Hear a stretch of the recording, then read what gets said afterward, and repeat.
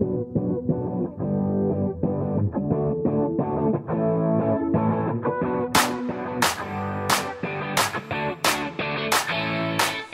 you ready to get real? Hello, and welcome to Real with MoxiWorks, where we discuss real estate news, tips, and of course, technology. Well, hi, everyone. Welcome back to The Real from MoxiWorks. I'm York Baur, CEO here, and it's my extreme pleasure to be here with Bill Yaman, who's president and COO of Imprev, one of our great partner companies here in the MoxiCloud Partner Network. And welcome, Bill. York, thanks very much. It's an honor to be part of the podcast. Yeah, likewise. We're excited to have you. Marketing is always a central conversation in real estate, and we are pleased to have you because you guys are not only great partners of ours, but experts in a number of areas of both agent and brokerage marketing. So excited for the conversation. So maybe we'll start off with this, though, Bill. What twisted path led you to real estate? Because I don't think you've been a real estate guy the entire time. I haven't, and it is a bit of a twisted path. I've been a software guy for forever, literally, because I'm really quite old. But I joined the real estate industry about 7 years ago when I learned about Imprev.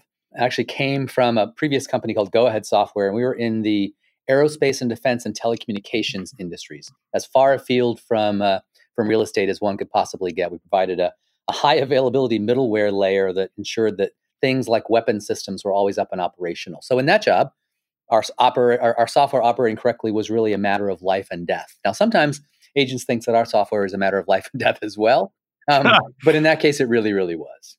Yeah, and it's interesting. You and I hadn't talked about it, but we share a common background. My first job out of college with my shiny new computer science degree was writing code for TRW, Defense and Space, similar kind of thing. Yeah. So yeah, life and death definitely takes on a different meaning there. Absolutely. But on all joking aside, I think it's safe to say that marketing in real estate to some degree is life and death from a business point of view, at least because of all the pressures that exist and all the new tech, the amount of money that's pouring into real estate. Obviously, a lot of that's going to marketing and specifically digital marketing. So tell us a little bit about your views on that, and in particular the whole concept of online and digital marketing in the brokerage space. What are your high level thoughts there? Yeah, so I think you're right. I think it is becoming much more aggressive, much more competitive. You know, as you mentioned, there's lots of investment money being poured into this space now. We've got established brands, that are remaking themselves, recognizing that threat. So the challenge, I think, for any brokerage, whether you're a small brokerage, boutique brokerage, or whether you're, one of the big guys, how do you rise above that? And I certainly think that a digital marketing strategy is going to be part of that. Although, digital marketing, social media marketing, and in fact, still print marketing, I think are all part of the toolkits that organizations are leveraging today to make sure that they rise above all the noise that's out there. Yeah, for sure. And you mentioned some of the traditional brands. You look at the disparity in market caps of these brands. You look at somebody like Realogy that's really come under fire on Wall Street versus some of the high-flying up-and-comer companies. I think you're right. A lot of it is perception, and marketing obviously is a key part of influencing perception. So what would you tell the traditionalists, whether that's the national brands or the independents, what would you tell them about how to approach marketing for them? I think it's been interesting to watch. We've seen a number of brands over the last 6 to 12 months. The big brands, try to remake themselves, with Remax having gone through a rebranded exercise, Century 21, Coldwell Banker having now just done it. And I think there's an interesting compare and contrast through all of those. And I think those that are doing it most successfully are those that are not only rebranding from a stylistic standpoint, but rebranding themselves in terms of what their core messaging is, who they're trying to reach, what value proposition they're bringing, and to whom. We think so much about rebranding as shapes and colors, and it's so much more than that. So I love the work, for instance, that Century 21 did. A great new look and feel to their brand, but also a new way to talk about it, a new way to approach the market. And I think you've got to do that, again, to rise above the noise that's out there from someone like a Compass that's buying their way into a lot of markets. Yeah, I couldn't agree more. And I think that's something that's been absent. It's kind of been a homogenized sea of message for a long time, feels to me, in many regards, at least in the more nascent real estate marketing it was done until this new competition showed up. So I think it is a good rallying cry. But it also begs the question of, as you think about your message, because I agree with you, the message is what matters more so than the brand identity, which is just this thing that's supposed to codify and identify it. But how do you balance playing it safe, particularly if you've been a safe brand historically, versus maybe being more on the edge, more of a contrarian voice to differentiate yourself? What's your guys' view on that? Yeah, it's an interesting question, and I think so much in the world of marketing, the answer is it depends. What kind of who is your target audience? What sort of market position do you want to have with them? Someone like a Nike has identified a target audience, probably a younger demographic, so they want to be very edgy. They want to be out there. Someone like a Brooks Brothers and sort of how they identify their brand identity is very different, and they're not going to want to be edgy because it's not consistent with their brand and their brand promises. So I think, again, in this day and age, organizations need to look themselves and decide who they want to be, and from that have everything that they do, colors and shapes and actions reflect that. We've loved, quite honestly, the work that you've done, recently in terms of setting yourselves apart, in terms of some of the discussion that you've had and the position you've taken with Compass, of shining a light on something that, folks in the industry know and are aware of, but you were willing to speak about it. And we've actually talked about that here at Imprev. That's a very cool position to take. And it's very consistent, with sort of the leading edge presence that you and your organization have built in a very short time, in the industry. So that's cool. Yeah, well, thanks for saying that. And you're right. I guess we have Moxie, and that has to include the CEO being willing to take positions on things. So I'm with you, and I think we try hard, and this, but for the audience, we try hard to not do that just gratuitously. Mm-hmm. We try to do it on a fact-based Sure. approach, and I think that's important. We're not suggesting to anybody that you come up with a bunch of semi-truths or hype. It's really about being strident about your position. Mm-hmm. So thanks for pointing that out. Yeah. So let's talk mediums, Bill, and platforms as far as marketing is concerned. It's gone from a very simple world of print television and radio and direct mail to this massive sea of digital. And I was looking at some data recently. The real estate industry still disproportionately spends on print. So, and I know you guys have had a heritage in print, but you've also been, for many years now, cutting edge on the digital side. How would you encourage the real estate community to think about these different worlds? Yeah, I think it's a matter of just being very, very deliberate on the spend of I'm going to sound like a bit of a broken record, right? It depends. Who is the target demographic that you're going after, and how do they consume information? There are some who will never, ever, ever consume information via print again, but there's a segment of the market out there. Maybe you're going after, downsizers as a market segment. Print may be absolutely the right way to reach them. So it's very deliberate about what's your market spend strategy across the different communication vehicles, print, digital, and social media. And then making sure, though, that every customer impression, regardless of what the medium is consistent with that brand and that brand identity. It just all goes back to that for me, just the core of marketing. And I'm not sure that we as an industry do it as well as we probably could, of who am I trying to reach, and with what message. We all in real estate want to be the everything for everybody brokerage, and that just doesn't work well. Yeah, no, I agree. And it's kind of the success that Apple has had. Actually, Apple has, in spite of the perception that they have minority market share in almost everything they do, but those customers are raving fans, and I think, and therefore, Apple can command pricing and so forth that makes them have a very attractive business. So I agree with you. You can't homogenize your message, or you'll have no message. One of the examples of folks in the industry that I, not meaning to be negative about the industry, but some are doing better than others. We just love the work that James Dwiggins and his team are doing over at NextHome. When you hear him talk about, again, how deliberate they were in deciding, who they were targeting, how they were going to target them, what their color palette was all about. They've even got these little dogs they have outside that are, part of their for sale sign. So really changed up the model, and love the work that they're doing. And again, it's an example in my mind of really how to do it right. Yeah, it's interesting you say that. I've met with James and his team too, and I couldn't agree more. They've done a great job of being about something, and maybe that something isn't for everyone. That's fine, but it's great for those that love it, and there are a lot of people that do. And as we just said, if you're not about something, you end up being about nothing. So, well, let's talk about the content itself. We talked about brand and positioning kind of stuff, but what about the content, and what would you say about the role of content? How has all this digital stuff changed, or has it changed the types of content that people engage with? No, I think it obviously has changed a lot as we think about social media now as one of the key communication vehicles that we've got in real estate. And I think the big challenge that we have as an industry is that those communications need to be authentic. When they're inauthentic, that's when it becomes noise, and you lose the ability to engage an audience on whatever your message is.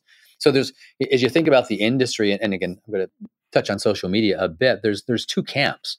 There's the camp of folks that say social media is necessary, so let's just completely automate it, so that I as an agent never have to think about it again. There's a different camp in the industry that basically says, sure, a part of that needs to be automated, but before I post anything out to social media, before I do anything digital, make sure it's authentic and it has my voice. Otherwise, there's this repetitiveness and this roboticness, to make up a word, of digital content that is, I think, a total turnoff. So you've got to be authentic in your voice and who you are, and don't just automate it and do it because you have to do it. And everybody says if you're not on social media, you're not marketing. I would actually agree. You do need to be on social media, but don't just make it robotic. Yeah, we couldn't agree more on that one, Bill. I mean, we know our respective companies well, and I think we've done both a decent job of splitting that difference. There are certain things that a recipient is fine with being automated. They expect it to be automated. Anything, for example, data-driven or listing announcement based, the high level things that everybody knows come from an automated system, that's fine.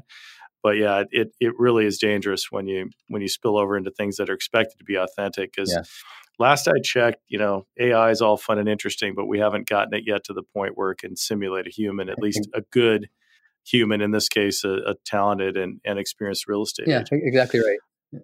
The other thing that I think about is the communications that are most effective for me as a person. This is going to sound terrible. Are the ones that are about me. Right. So when I get the email notification that says, here's what's happened in your neighborhood, with homes that are similar to yours, I pay attention. So it's that. Bingo. Make it authentic and then make it about me, because it really is all about me. Yeah, it's true. So on a related note, I mean, you're kind of coming to value versus function, or maybe the combination of value and function there. Talk a bit about that, because I think that has also changed from where it was historically. Yeah, so I think when you're talking value versus function, you're thinking about when I make a purchase decision, whether I'm purchasing a pair of shoes or purchasing the services of an agent, I'm looking at more than simply the function of what they provide, but the holistic value of their company and their presence and how others talk about them and what's their moral fiber and all of that. So I think it has changed quite a bit. And I think it's just, I was pondering this the other day. I think a lot of it comes back to the availability of information. And I don't know why I'm going to give lots of shoe analogies today. So if I went into a shoe store 15 years ago, the function of the shoe was what I would look at. I would lift the shoe up, I'd look at it and decide whether the style was good and whether it fit my foot, and I'd buy it. Today, when I go into the store, I'll look at it and go, oh, that's Nike, or that's a different brand. I have an understanding of that company and how they present themselves and what sort of issues they're involved in, and again, what their culture is all about. So that's going to weigh into my decision, either very positively for some and potentially very negatively for others.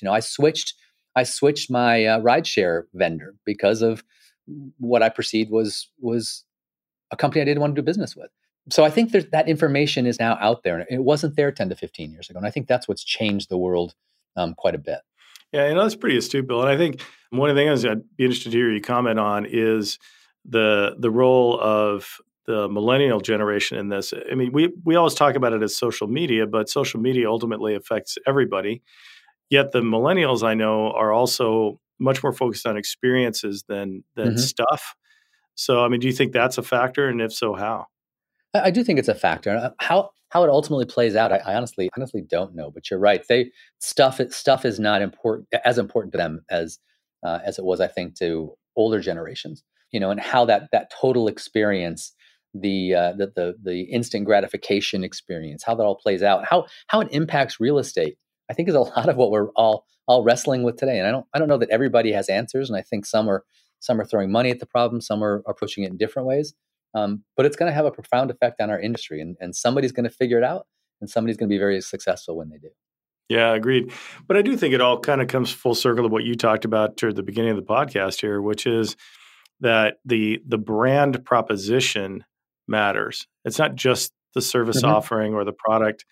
I mean, that has to be there at a certain level, but a lot of the decision making now is not on the basis of, I have the most experienced agents or whatever the sort of baseline things are, but rather on the things that make people feel a certain way versus the functional delivery, as you say. And I think one of the things I think we've seen with some of our customers, and we try to practice here at Moxie through a thing we call the Moxie Fund, is also being involved in community and giving back to community in some form.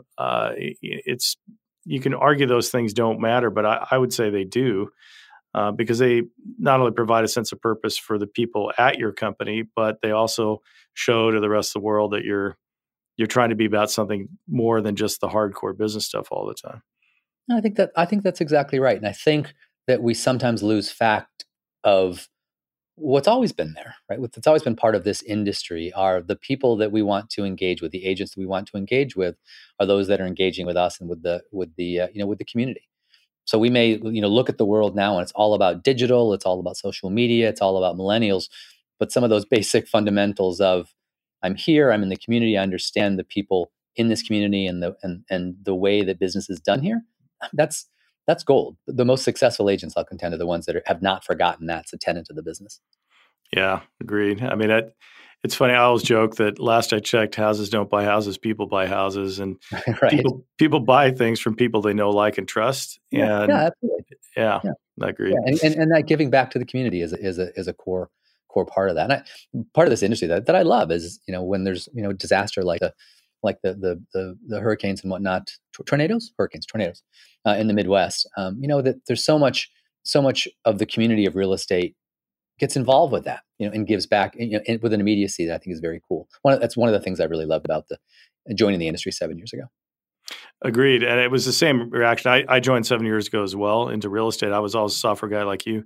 And it's the same. I had exactly the same reaction for the same reasons.